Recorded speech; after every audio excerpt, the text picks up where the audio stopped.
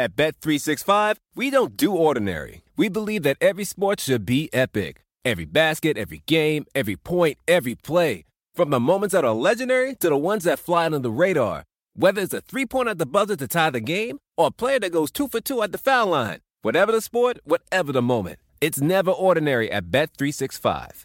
21 plus only. Must be present in Virginia. If you or someone you know has a gambling problem and wants help, call 1-800-GAMBLER. Terms and conditions apply. Pulling up to Mickey D's just for drinks? Oh yeah, that's me. Nothing extra, just perfection and a straw. Coming in hot for the coldest cups on the block. Because there are drinks. Then there are drinks from McDonald's. Mix things up with any size lemonade or sweet tea for $1.49. Perfect with our classic fries. Price and participation may vary. Cannot be combined with any other offer. Ba-da-ba-ba-ba.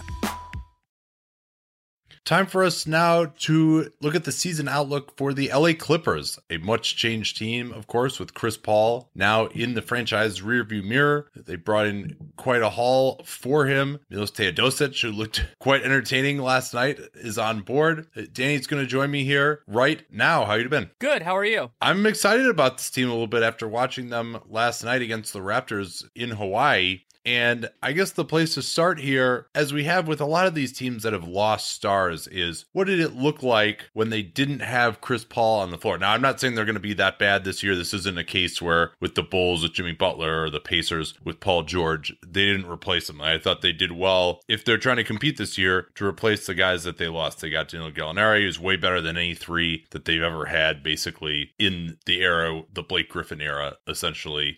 And they've got Patrick Beverley, they got Teodosic, they got Lou Williams. So they really look like a real NBA team. They have a lot of solid NBA players on this squad. But just so we have it, last year, negative 5.3 net rating with Chris Paul off the floor. Much of the carnage there defensively, where they had a lot of problems. But another issue that they'd had for years and years and years was that their bench was so bad. And now they should be in much better shape with their reserves, at least. Yeah, they're starting the season with a better roster there than they have before. Though something to remember with bench play is that their starters have to stay healthy. And because if those guys start sliding up, then you start depleting your bench. And something that I wanted to kind of start this with the Clippers, because it was something as I was researching that I remembered and then I wanted to dig into it, was, as you remember, the Clippers started last season as a house of fire. They were really strong defensively. Their bench played great. And so I was just kind of thinking, well, we look at total year-long stats. They ended the year 13th in defense. You know, a lot of their stuff kind of ended up working out for them. So I wanted to look into, well, what did they look like after that hot start? And, you know, everything counts. I'm not saying that data doesn't count, but they were 13th in defense. I said this for the whole year. They were 22nd in defense after December 1st last year. And that's 63 games. So it's not like it's some sort of small sample size. Yeah. And Chris Paul, of course,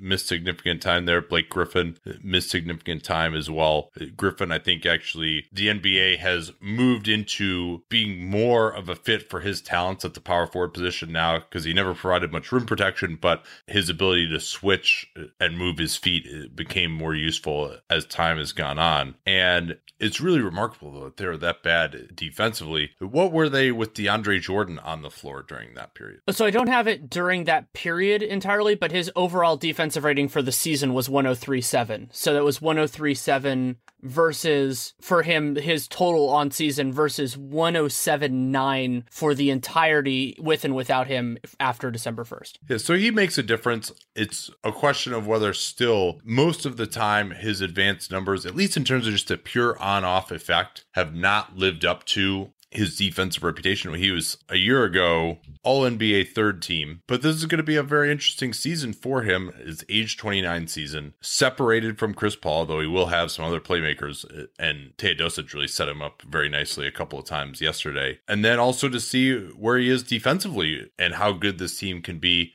I think now would be a good time to talk about how these new additions are going to fit in to Doc Rivers' rotation. It looks like Patrick Beverley and Austin Rivers are going to start in the backcourt. Gallo will play the 3, and he actually was guarding DeMar DeRozan yesterday, so he may get matched up intentionally against some of the best guys. We'll see whether he can deal with that. I thought he really fell off in Denver last year, but maybe now that they're asking more of him, he might be able to be a little bit better of a defensive player. That remains to be seen. And then obviously Blake and DeAndre at the 4 and 5. Is that what your starting lineup would be for this team? I guess because you wouldn't need any playmaking. You know, like you think about the weak point there to me is Austin Rivers, but they don't really have anybody better for what they need than Austin Rivers. I mean, if you could take out the part of him that thinks he's one of the best players on the floor every second he's on the floor, if you could take that out of him, he would be a much better fit for that. And there are a few moments where he has that. He's like, I can make this shot. I can take that dribble drive, but they don't have any of the real options. Lou Williams doesn't make any sense in that spot, and they don't really have a 3-and-D wing of any repute. Austin Rivers is the closest, and Beverly versus Teodosic, I think you start with Beverly, especially when you have so much other playmaking at the forward spots. You want him in those, and then have Teodosic going against backups where his defensive limitations will not be as catastrophic. Yeah, the tough part about that, though, is then that Teodosic and Lou Williams probably are going to have to play some minutes together, and both of those guys extremely flammable defensively. If you thought Lou Williams was bad, wait until you see Milos. Lou Williams is probably a better player than Austin Rivers. Do you agree with that? Yeah, I would. I just think he's superfluous in terms of the way they constructed their team, in terms of the starting lineup. Yeah, I think you're probably right about that. And Beverly is a solid spot-up guy. You might want to have one more guy who can do stuff off the dribble. But Beverly, his talents are going to be wasted a little bit defensively on the second unit. You want your good defensive point guard going up against someone on the other team that he can negate. So I guess I probably would start this way. I do think it's likely that Austin Rivers is the worst of those 4 backcourt players, just in a vacuum. Maybe Teodosic will end up being worse than him just because his defense is so bad. We don't really know how exactly that equation between his offense and defense is going to shake out quite yet. But I do agree with you that if you want to get a little bit more defense in the starting lineup, and you can certainly make the argument that having some of your best defensive players in the starting lineup makes more sense because those are the times when it's really hard to hide somebody. And yet when you say that, then you start to wonder about, like, okay, who is the best wing defender on this team? And it seems like Doc Rivers feels, at least in the preseason game, like it might be Danilo Gallinari. And if he plays more like he did a couple of years ago, that's a possibility. But it's going to be a challenge for them. And most teams now, I'd say most is about, it's right on the fringe of 50-50, have a capable wing scorer at one of the 2 positions. Very few teams have one at both. And those drives and things like that are going to be hard for them to contain. Beverly's wonderful, and they'll do not a better job point guard defense. I think was Beverly second team and CP was first team. It was one of those. That was the way it went last year. But yeah. But on the perimeter, I mean, and that was something I actually looked up was, and again, you're dealing with small sample size theater here. It was about 900 minutes, but in the minutes where DeAndre Jordan was on the floor and Luka Mbamute, who was that guy last year, was not, the Clippers gave up 109.1 points per 100 possessions. So it's kind of like, well, Gallo can be better than he was last year. I expect that he will be. But will that just create a hole in their defense that they can't really fix because that's just not what their other guys do well? So we watched that game last night. I guess if we're going to still talk about the rotation, backup small forward is an interesting one as well. And a surprise. To see Wes Johnson playing, and actually playing reasonably well. He had always been buried by Doc Rivers. I thought that Sam Decker would be a favorite. Decker didn't play until the end of the game. Now, maybe that's subject to change. It's just the first preseason game. Like, let's not freak out about it, that Wes Johnson will be ahead of Decker in the rotation. But Decker is someone I really thought could help them this year, and Wes Johnson kind of is what he is. So that'll be an interesting battle to watch all year. And then what ends up happening at small forward as well. Or, I'm sorry, at power forward as well will be interesting to see. Right, and that ties in with the big question to me with this team, other than, like, does their starting 5 work, is will Doc Rivers actually stagger his guys? Because Danilo Gallinari, and Lawrence Frank actually talked about this on the broadcast a little bit, and he has moved into a personnel role, and is that will Gallinari be their backup 4? Because he can serve some pretty important functions in that, even though they don't really need much shot creation because they're going to have Lou and Teodosic probably. And defensively, it seems like a way better spot for him. But then that creates challenges at everywhere else in the roster. And then if he isn't doing that, well, then who takes that spot? Yeah, I don't really know the answer to that. And how many minutes Gallo can really play is also a question, especially when you consider that he's injury prone and that he's, in theory, going to have to be guarding some of the best guys on the other team. It's interesting, actually, the first guy off the bench as a front court reserve was Jamil Wilson, who was a camp invite, went to Marquette, but he's 26 now, played last year in the G League. And not to a ton of acclaim, frankly, below 50 or below 20% usage. Did shoot 39% from three. He had a nice dunk coming down the lane as well. So maybe they found something with him.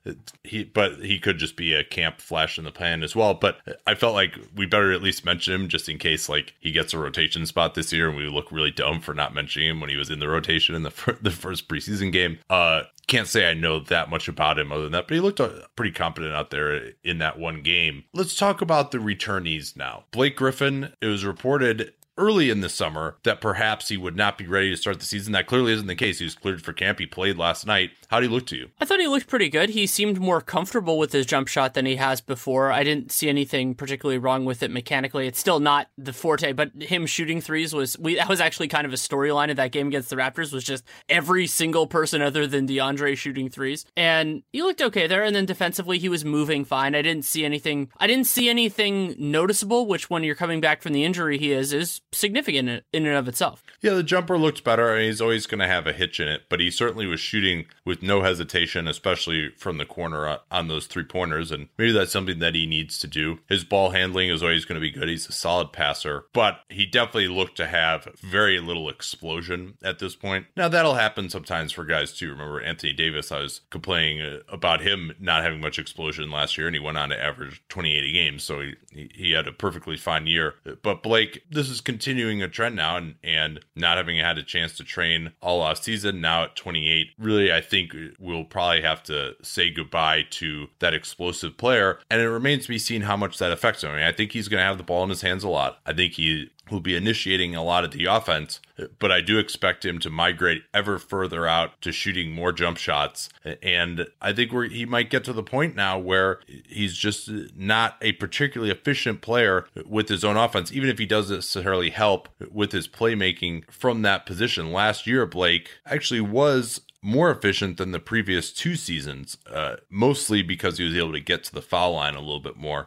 And perhaps that's a result of going against more smaller players on the block. And I think it's really going to matter a lot what his matchup is like on a night-to-night basis, because if he can just overpower the guy and get to the rim and get deep post-ups or just back down and force help, I think he can have a real successful night. If he's got to go against more of a traditional power forward size guy, and teams can always go with the approach of putting their center on him as well, I think that's part of why his shooting threes is going to be important to maybe obviate that strategy. Then I think he's going to struggle more the bigger the guy is who is guarding him. I like that you brought up the idea of the last 3 years also because you're talking about efficiency, because that's also when the big change happened for him in terms of dunks being a part of his repertoire. So in the first 4 years of his career, not counting the year he missed due to injury, of course, he had about 2, maybe 3 dunks per game. That was really where he was. After the 2014, starting with the 2014-15 season, that went down to about 1 per game, which is where he was last year, 68 and 61 games. And so that helps reflect the change that he was as a player. But to his credit, last year he got a little bit closer in terms of the proportion of shots he took in the restricted area. That dropped actually to 29%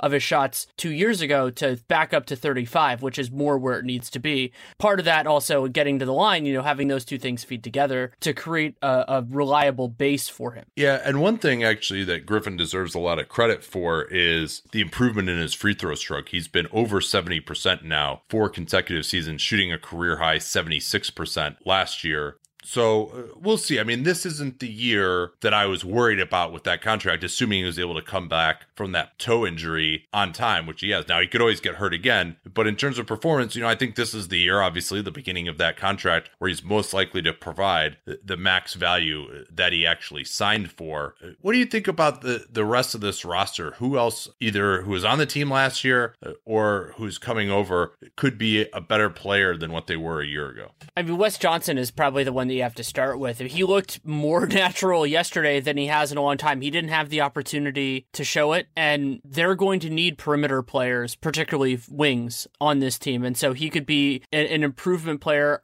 I don't know how I feel yet about DeAndre. I mean, this is going to be such a different circumstance for him. He still will have plenty of guys who can pass him the ball. I mean, Blake is a wonderful passer for size. Gallo is underrated in that way. But Chris Paul, those pick and rolls were just masterful. And Teodosic isn't quite the same guy, and Teodosic probably isn't going to start. So I don't know if anybody really, I mean, Blake might have better counting stats for those kind of reasons, but I don't look at this and say, oh, that guy, he's really going to have a better year than they did before. Sam Decker comes to mind, I think. That's a good call. A young enough guy now at age 23. Much of his value, of course, tied up in his three-point shooting. He's a nice finisher at the rim, can get out in transition, but he started off hot last year, actually played 1,400 minutes for that Rockets team at 77 games, which is good to see after that back injury caused him to basically lose his entire rookie season outside of 3 games and 6 total minutes played. But he fell off towards the end to only 32% three-point shooting. Never, ever takes a shot as befit a Houston Rocket support player in the mid-range. And so I think he can get better, and at least it's a good sign that both of the guys who are going to be competing at backup small forward, we think can be a little bit better than they were last year. Oh, I was going to ask you, what do you think about Willie Reed? I think Willie Reed's some of his efficiency stuff could go up just because if he's playing with Teodosic, if that's the way they're structuring this rotation, that he's going to get a lot of easy buckets and he won't have to take any bad shots. But, he's pretty much who he is at this point, and he played I think it was about 10 minutes a game last year for the Heat. I don't expect him to be meaningfully different on this team. Yeah, he's a guy that we've always felt is underrated. He's been dogged by a reputation of not being the greatest guy in the locker room, because when you look at his stats, you'd think he would have had more of an opportunity than he's had so far. Yeah, I think the backup big man situation is going to be very interesting there. And maybe the fact that Wilson played ahead of Reed was supposed to be a message to him last night, or maybe that's just Doc experimenting or wanting to get Wilson some time with the stars or whatever. But it is interesting to see that some of the guys we thought would be clearly in the rotation, not necessarily the case for them. Maybe Pat Beverly will have a little bit more opportunity to attack offensively. So maybe that's another one that we might see as well. And a guy I wanted to mention is also what kind of Gallinari we see. We talked about that he could be better defensively, but last year, he made 39% of his threes. He shot 5.1 of them a game. And, he was still above average in terms of things like PER. So I'm not sure that he will be much better statistically, but he could be a better overall player just because of his defense is less heinous. Yeah, Montrezl Harrell, another guy who could fall into that mix as well. They have some young guys on this team who actually could. Bryce Johnson can't be worse. Yeah. Well, and in fairness to him, he did miss most of the season with a back injury. But yeah, you don't think necessarily that he's going to be in the mix there for regular rotation minutes, but you never know. Doc Rivers is definitely not a Steve Kerr kind of guy who will just exhume guys from the bench every once in a while and just play them just because, he kind of has his rotations, I think, more so. So who ends up being in there at the start of the year, I think that actually could be a predictor of what we see all season long. That's true. And a question that I had for this team, and I'm sure Clippers fans have been thinking about this for a few years now, is what players that are on their first NBA contract, so that doesn't have to be rookie scale guys because they actually have some second round picks that are worth talking about. Which of those players actually contribute to this team? So that includes Sam Decker. That includes their 2 draftees this year, Sindarius Thornwell and Jawan Evans. That includes Montrezl Harrell. What can they get from those players? Because I don't think most of them are going to be key parts of the rotation. Decker, of course, could be the exception to that.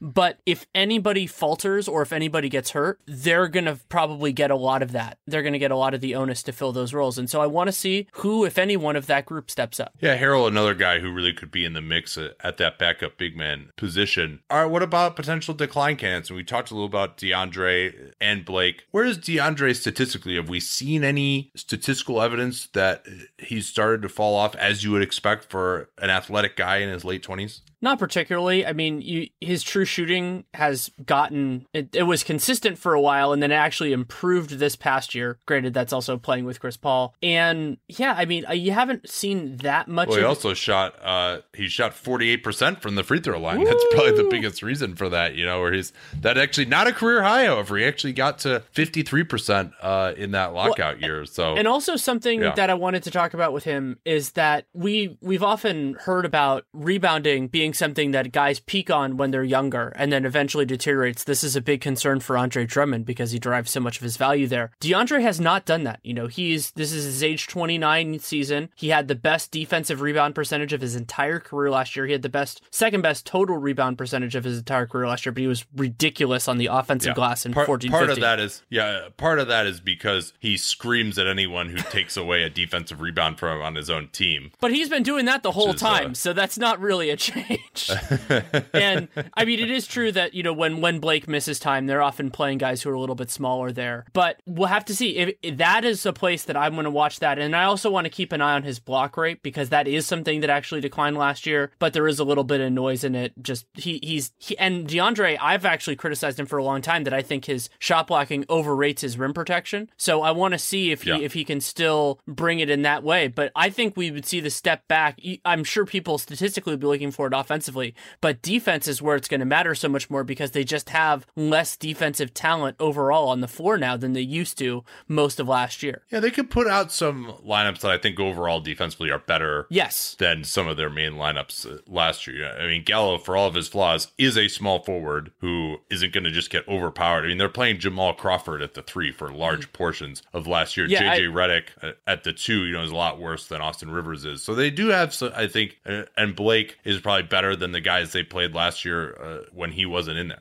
Yeah, and that was when I looked up some of the lineups that they used in those when I was saying the DeAndre minus Mbah a Moute lineup, and a lot of it was the Redick, Crawford, poo-poo platter. And it is true that Gallo was definitely better than either one of those guys. By the way, DeAndre Jordan has led the league in field goal percentage for 5 consecutive seasons now, and shot a career-high 71.4% last year, and 71.7% on two-pointers. Because, he's he actually was bombing away from three-point range. He's led the league in 2-point percentage made, so like field goal percentage, for the last 5 years. Yeah, it's been one of the more unprecedented. I think he actually has the highest field goal percentage in NBA history as of now.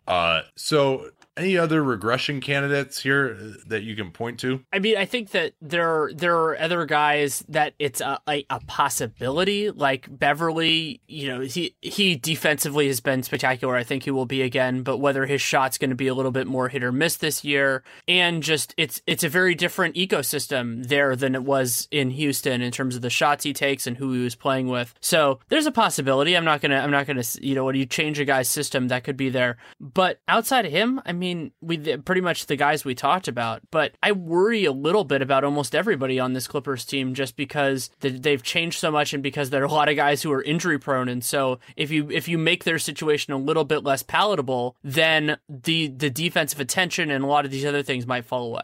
Yeah, Beverly, he's a career 37.5% shooter from deep, and he's been right around there the last 2 years, a little bit above there. So I wouldn't expect him to be much worse than that for average. Now, maybe he just doesn't get as many shots. That could be part of it, that it's not as 3 happy of a team. You've got Blake Griffin out there. You've got Jordan out there. This floor is just not quite as space. You don't have James Harden setting you up. Harden is one of the best in NBA history at setting up teammates for three-pointers. And while Teodosic is a great passer, Griffin is a great passer for his position. They don't quite have the gravity that Harden has, and Mike D'Antoni obviously is one of the offensive geniuses of all time in terms of helping set up three-pointers. I think that's about it, though, that comes to mind to me for regression candidates. Let's talk a little bit about what we expect from Teodosic this year, though I know we've talked about that before on the program, but after seeing him last night, what'd you think? He is a spectacular passer in the direct line with a lot of the other great passers that have been in the NBA. He sees things that other guys don't see, and I love the velocity on his balls. He does a very good job of mixing speeds, getting the angles right, and it'll take a little bit of time for the Clippers to do that. The announcers, I thought it was more than subtle shade on Chris Paul talking about how the ball is going to move so much more and how guys need to be ready for it earlier in the shot clock, things like that. But Teodosic does find guys, and so that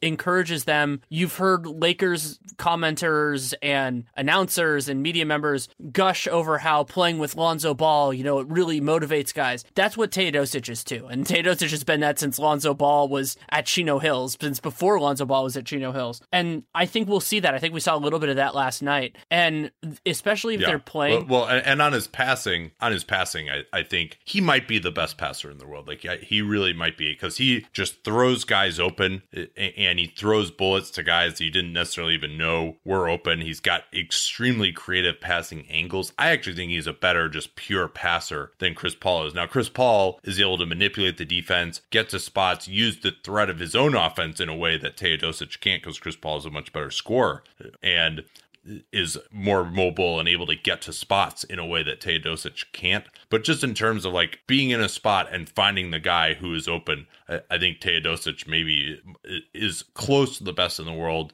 But, you know, as I think you're about to start getting into, there are some other limitations. You mean the fact that he can't play defense and doesn't really care to? The first possession of the game, I defensively was great. Kyle Lowry, whom Teodosic was guarding, came down the left wing. Teodosic was theoretically guarding him, and there's really no other Raptors around. And then Teo somehow like ended up getting stuck all the way down by the free throw line, got screened by his own man, Blake Griffin, with no other Raptor even in the vicinity, and just gave up a wide open three to Kyle Lowry. And that was a fitting first defensive play for Teodosic.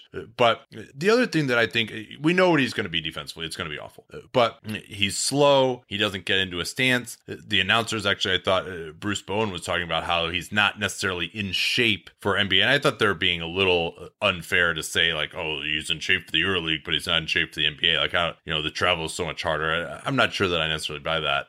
But nonetheless, he probably could stand to get in a little better shape to be better defensively. And where I really am curious to see, like, I know I feel great. He's going to be this unbelievable passer. I feel confident in that. I feel confident in the fact that he's going to be horrendous defensively. The question is, like, what is he going to be as far as his own offense as a scorer? Is he going to be able to keep the defense honest? Because he can't really get to the rim and finish, especially now at age 30. You know, his athleticism has declined. So if teams go under on pick and roll, is he going to be able to stick that three? And is he going to be able to stick threes off the ball in the NBA? Is the further line going to be an issue for him? So that's what I really want to see. You know, is he going to be able to hit a mid-range jumper too? He loves to come off screens and kind of take that floating mid-ranger from about 17 before the guy can get over the screen behind him. Is the increased athleticism of players in the NBA going to take that shot away? So can he be efficient as a scorer? That I think is going to determine whether, you know, he's going to just kind of be a curiosity and, you know, really fun to watch, but maybe not all that effective, or whether I think he can really be an outstanding offensive point guard. I typically define this for players like him, and I've said this about Lonzo as well, in terms of separation. Can they create separation, and can they punish teams when it exists? And I'm a little bit less comfortable with that with Teodosic than I was earlier in his career. Speed really does matter here, because I think that help defenders will be able to recover to him when he's driving, and that's a big concern, because if somebody else can get over there, yeah, he's going to find the pass if they're leaving somebody open. He'll be able to do that, but can he finish over a good contest? And then can he just take that shot and make that shot, the Chris Paul 18 to 19 footer that just made DeAndre's gravity so much more valuable? Can he make those shots enough to make teams handle it? And if he's playing with a little bit less capable surrounding talent, let's say he's playing on the second unit, yes, they will have weaker opponents, and that's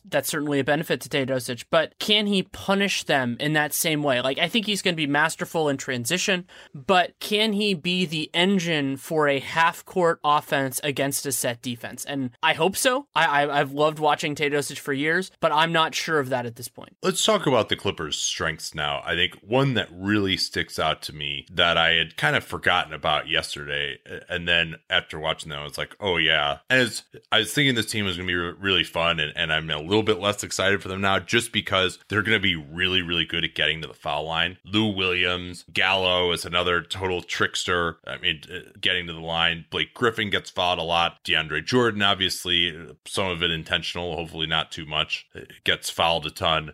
So they have a lot of guys who can either bully their way to the foul line or know all the tricks. There was a point, I think it was in the first quarter of yesterday's game when Gallo drew 2 fouls on like 2 possessions, where I wondered if they might actually get into the bonus too soon because DeAndre is... Yeah, CJ Miles was apoplectic at the beginning of that game. He was.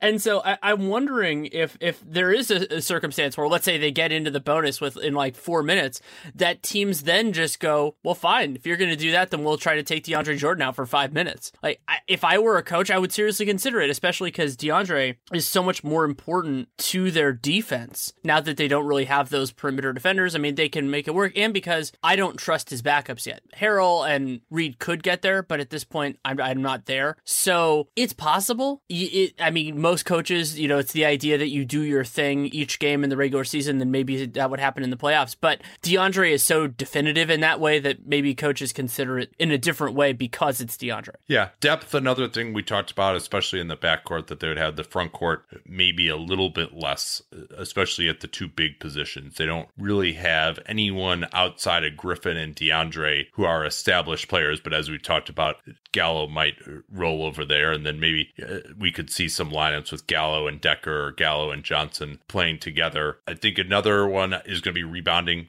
with a traditional... Gallo is an adequate rebounder himself. Pat Beverly likes to rebound from the point guard position. DeAndre and Blake, both very solid rebounders. We also saw some lineups with Blake Griffin at center. We'll see how those turn out as well. But it's I think they can be very solid on the defensive glass. Offensive glass, that's not really Doc Rivers' philosophy. He usually just likes to send DeAndre Jordan there. But if they get back on defense, DeAndre by himself is a solid enough offensive rebounder that they're still not one of the absolute worst teams in the league there. So given what their strategy is, I think they'll be a solid offensive rebounding team just because of DeAndre's ability. What other strengths do you see for these guys? They have a ton of players, probably the second most in the league to the Warriors, who, if they get the rebound, they can capably get the ball at least up to half court and make a good decision. Because basically their entire 4 of their starting 5 and almost all of their bench players can actually do that. Some of them, maybe they're going to take some bad shots, but they can. And so what that means is they can approach defensive rebounding a little bit differently because they don't have to always have somebody hanging back to make the pass. And they also have a lot of guys who can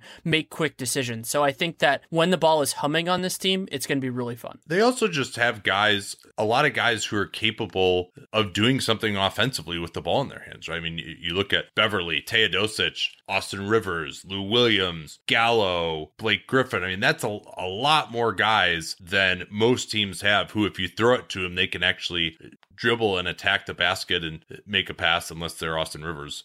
And that you can say, hey, if we throw it to this guy and either run a pick and roll or let him go to work in an ISO, we can expect something decent to happen. I want to see what their last 5 in the shot clock offense is. I'm guessing it's going to be on the higher side, not in terms of frequency, but in terms of success rate, just because they have some guys that can get buckets. And the fact that they don't have as many black holes is certainly a good thing there. I mean, they'll have some guys who miss, but I'm a little bit mad that you missed Austin Rivers' just magnificent blown layup in the 4th quarter of that game, where he got a really nice steal and then it was 1-on-1 and he tried to do a nice kind of step over move and then just missed the layup by 5 feet. But Rivers, it's hard for me with him because I was high on him as a draft pick because I saw what he could do well, and I thought, if he can separate the wheat from the chaff, he can be a really good player. I don't have that confidence anymore, but at the same point, there is a useful player in there, and I'm hopeful still that we can see it. Yeah, and I'm sure what people saw in him when he was younger was this guy can blow by people. He's quick, he's got moves, he can get to the basket, and it's just there isn't that much great that really happens once he actually gets by his man. He's not that good of a passer. His floater game isn't very good. His finishing game isn't very good. He's not really a great shooter, but he has, at least to his credit, transformed himself into a capable defender. Let's get to the weaknesses now. I think health is the number one that really pops out to me. Absolutely, because they are full of guys that are talented but have had issues staying on the floor. And they have depth, but they don't have a ton of depth to replace starters. They don't have a lot of starter caliber guys. They have a lot of good rotation players. So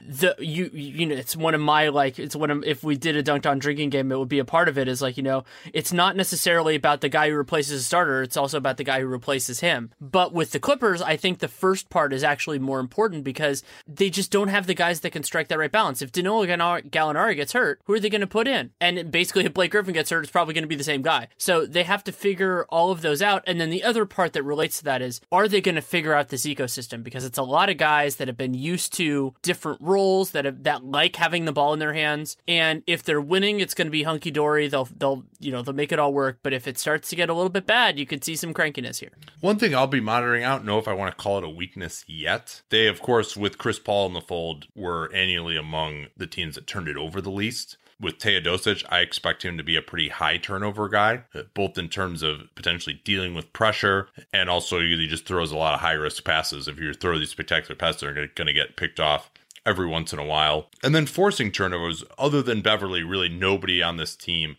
that looks like they are going to force a lot of turnovers. Yeah, that's an interesting one. And if let's say they're middle of the road as a defensive rebounding team, then you kind of wonder, then you're putting a lot of onus on their first shot defense. Maybe they'll be top 10. I think that's probably about where they'll be on defensive rebounding. But their first shot defense is going to be incredibly important because if they're not forcing a lot of turnovers, they're going to be getting a lot of those in the first place.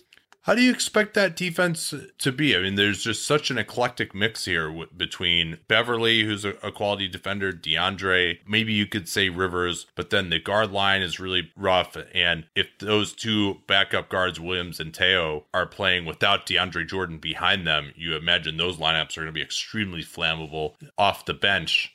Do you think this can be a quality defensive team? How are you defining quality in this, like top 10? I mean, like above average, above 15. I think they could be above average. I don't expect them to be much above 13th where they were last year. That's a reasonable part of it, especially because they dealt with injuries last year. Something that I want to watch though is they had a really strong offense last year, and they have plenty of offensive talent this year. But let's say they take a point or two off per 100 possessions. So that transfers a series of possessions where the other team was getting the ball out of the basket to a defensive rebound to maybe a steal. Is that going to help hurt their defense? Because yes, they do deserve credit for getting back reasonably well. I'm doing this off the top of my head, but I remember that from last year. If they have a few more transition defensive opportunities per game, will that hurt them more than some people might be expecting? Yeah, and I think the offense is going to be really interesting to watch too, right? I expect them to have one of the best bench offenses in the league now, with if they're going to play Gallo, someone with the second unit, if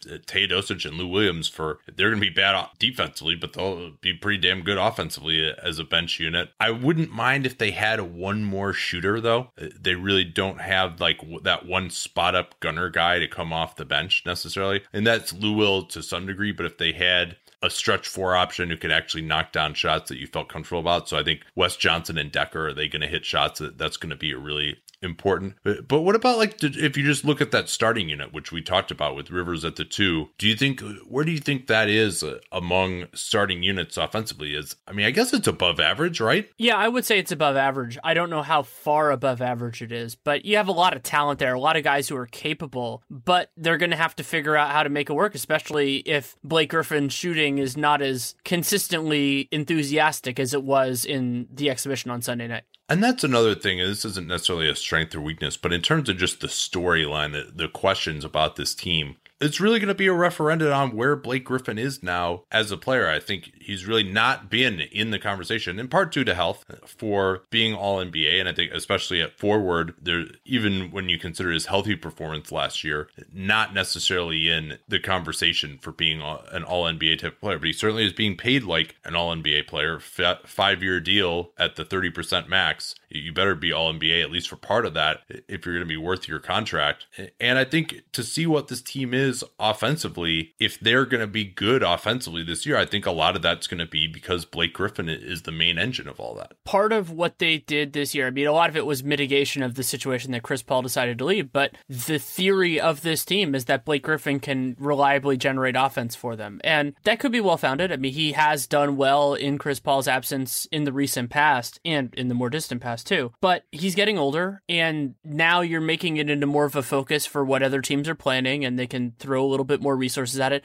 And then the other concern that I have there, yes, Gallo made a ton of his threes last year, is really where are the people who are really going to punish the other team for that extra attention? The 1 second kill, like JJ Redick was actually great at this. Like if the other team pressed in for a second, you get him the ball, it's going to be gone in a second, it's going to go in. And Austin Rivers is not that guy. Beverly can be at moments, Gallo can be at moments, but it kind of seems like there's a little bit of a cliff there that they might not ever have to deal with because they have so much talent that they'll be okay. But it's just kind of like, I can see that if this doesn't work, I could see it really not working. Yeah. And then you also have DeAndre Jordan's free agency, the specter of potentially trading Blake Griffin as well. He did not get a no trade clause in that maximum deal. And there's also the specter of this arena deal now where they're really fighting to get this new arena in Englewood that suffered a political defeat as far as being fast-tracked environmentally. So they can't just bottom out, I don't think. All very interesting storylines here. And we could be talking about either, hey, this is going to be their core for the next 2 or 3 years, and they'll kind of just be a 6 seed for this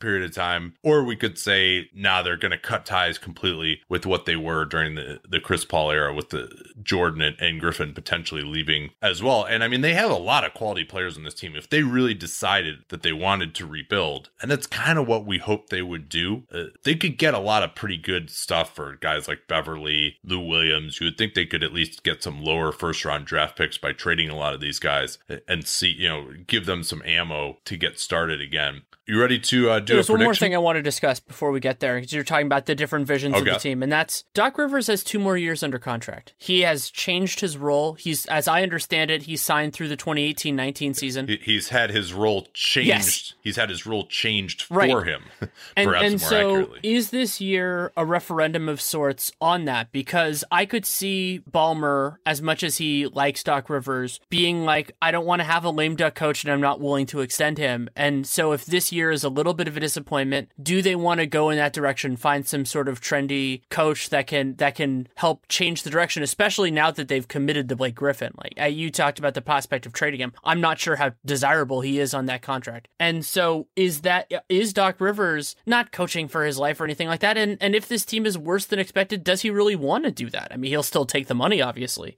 But again, it's the idea of a cliff. It's like maybe this team is closer. You and I thought that they should have gone a different direction in the first place, but how locked in are they on this being their path? Yeah, and also, if they disappoint, they're not going to want to trade Griffin unless they disappoint. And if they disappoint, it's probably because Blake wasn't any good, and now people are scared of that contract. So maybe they wouldn't be able to trade him. That's all. And we talked really yesterday about the DeAndre extension stuff, and this ties into a point as well. I mean, his situation is because he's going to the last chance for a big contract. Does he want to be with the Clippers?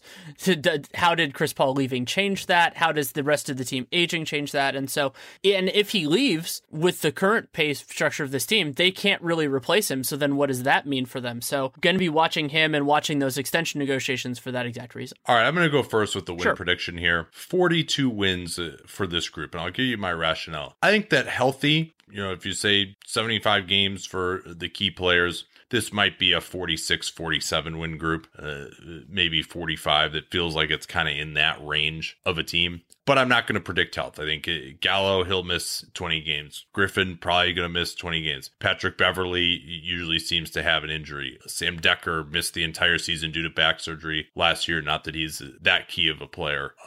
Austin Rivers seems to get some injuries at least once a year, though a lot of those are kind of hand, shoulder type of things. So maybe not as predictive of future injuries. DeAndre is not going to get hurt based on his history. But I think especially because Gallo and Blake Griffin, that's probably 2 of their 3 best players. And then also I'm worried about just Blake maybe just not being that good anymore too. That's another issue, that maybe he just has lost so much athleticism that he just is not the lead banana that this team really is going to need. And so, and then defensively, maybe they've got some question marks. So I think this is really, it's not necessarily a bet against their talent so much as it is a bet that I don't see them necessarily being healthy. So that's why I've got the 42 wins, and I expect them to be right in that mix with Memphis, Utah, the rest of the teams. I'm forgetting one, probably Portland. I like Portland probably a little bit better than them going into the season. Although that's tough too, because their wing depth is really pretty rough. So I think 42 wins is what I've got for these guys. What do you think? I'm mad at you right now because I thought I was so bold when I picked that they were going to go under their over-under, and lots of people were thinking, because I think it was at 43.5 or whatever, because of the exact logic you 43.5 the exact logic you espoused. aroused. And then you pick 42, and I was going to say 42. I'm going to go 43. I'm going to go one above you. I was going to say 42. I'm going to go 43. And I do think that it's hard because I'm balancing these two things. That I talked about this a little bit about the Pacers today, that I was on Twitter, that I was not enthusiastic about figuring this team out. I'm very enthusiastic about figuring out what the Clippers are. This team is going to be such a challenge to just kind of decipher. And I see, and we'll talk about this in the good and bad sides, but like I see a team that could win in the mid to upper 40s here. And I see a team that could miss the playoffs entirely. And so to kind of hedge between those, I think the most likely outcome is that they're not super healthy, but they do miss time. And I'm not going to bet on Blake Griffin to play 75 games. So I'm going to go with 43. Yeah, that all makes sense. Best case scenario, I'm going to say 50 wins for these guys. The projection systems really like them. The RPM projection systems really like them a lot. But there's a lot of guys on this team who played with some other really good RPM players. So, and some superstar players, Gallo with Jokic, the rest of these guys with Chris Paul, Beverly with James Harden. How much are they really able to separate that out? Lou Williams, another guy who's really was playing on that second unit with the Lakers last year, and that looked much better because that Lakers starting unit was so bad. All of that, I think, RPM, there's a good reason why it might be overrating these guys a little bit, but I'm willing to at least acknowledge that if that's what the projection is, it's certainly possible. And if Blake gets back to playing the way he did last year before he got hurt, and this three-point shooting thing is real, DeAndre keeps playing well, Teo hits his shots, this could be a really good offense still, I think. So I don't see them being some monster defensively, but I do think that they could be, a very solid, sixth or something in offense if everything breaks right for them. They could remind me, not in style, but in terms of just the overall season profile, like what the Raptors were last year, where they were a 51-win team that didn't really scare anybody in terms of the playoffs. I could totally see the Clippers having that kind of a season. Yeah. All right. So 51 that's is my your high point. Best case scenario. Yeah. Worst case, I would say maybe like 36 wins. I mean, who knows? And I don't usually want to be like, oh, worst case scenario, like the guy gets injured. But if you look at what Blake's history has been, I mean, he's had season-ending injuries the last 2 years. They just didn't happen until the playoffs, but they did happen. And if those had just happened earlier in the season, he would have missed the entire season, so, and he had the elbow surgery before that. He's had knee surgery, I think, in the summer of 2014. He's had now like surgeries every year for the last 4, I want to say. So it's very possible that he could miss half the season. Gallo, been more of the nagging thing, a 15 or 20 games missed type of guy. But in games when Blake isn't playing, they don't really have any other traditional backup four. They have to go with Wes Johnson or Sam Decker probably in the starting lineup. Neither of those guys I think is ready for prime time in terms of starting. So that would be a big time problem if they were to lose Blake for any amount of time. And I think that's a totally realistic worst case scenario as opposed to some others where it's like, oh yeah, this guy doesn't have a history of missing time. I'll say 37 and add nothing to it from what you just said. It's basically the same. Yeah.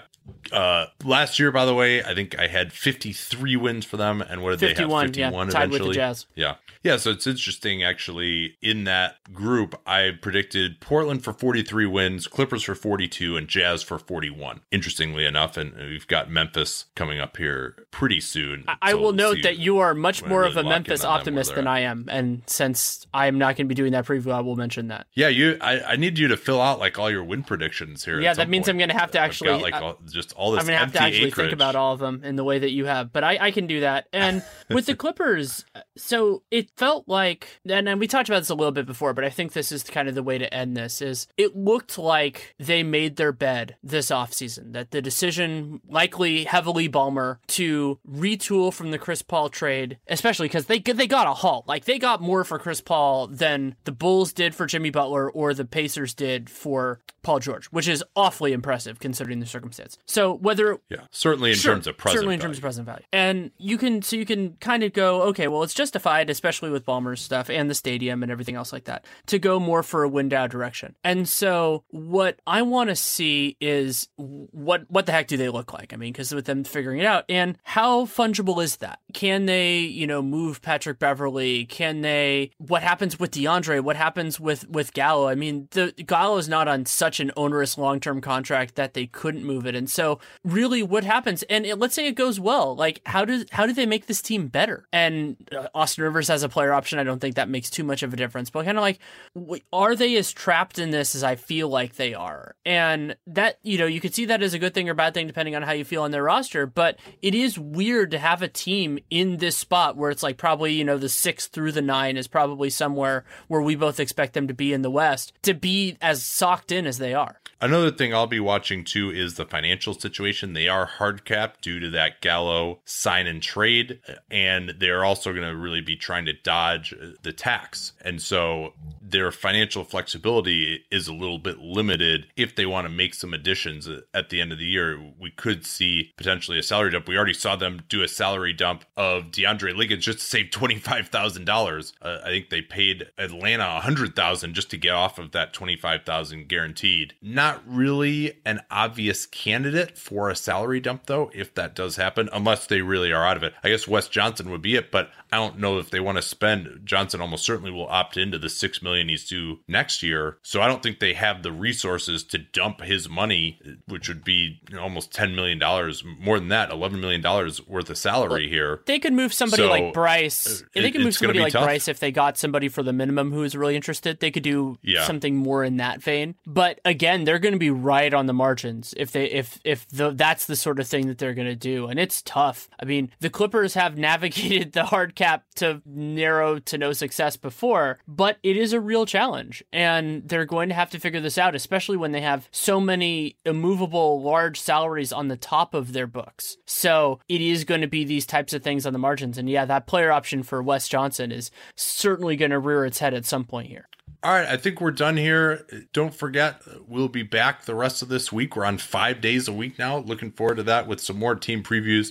We'll get some actual local experts on. Didn't have one particularly that I'm close to now with the Clippers, so you guys had to make do with Danny. Again, I know those have a little bit of a different flavor. I think some people like them better. Some people don't like them as much. We've also got our Dunked On merchandise. You can check out the Dunked On hats. That's all available at NateDuncanNBA.com. And we'll be back with more team previews later in the week. Till then. At Bet365, we don't do ordinary. We believe that every sport should be epic. Every goal, every game, every point, every play. From the moments that are legendary to the ones that fly under the radar. Whether it's a game-winning goal in the final seconds of overtime or a shot on the goal in the first period. Whatever the sport, whatever the moment. It's never ordinary at Bet365. 21 plus only. Must be present in Virginia. If you or someone you know has a gambling problem and wants help, call 1-800-GAMBLER. Terms and conditions apply.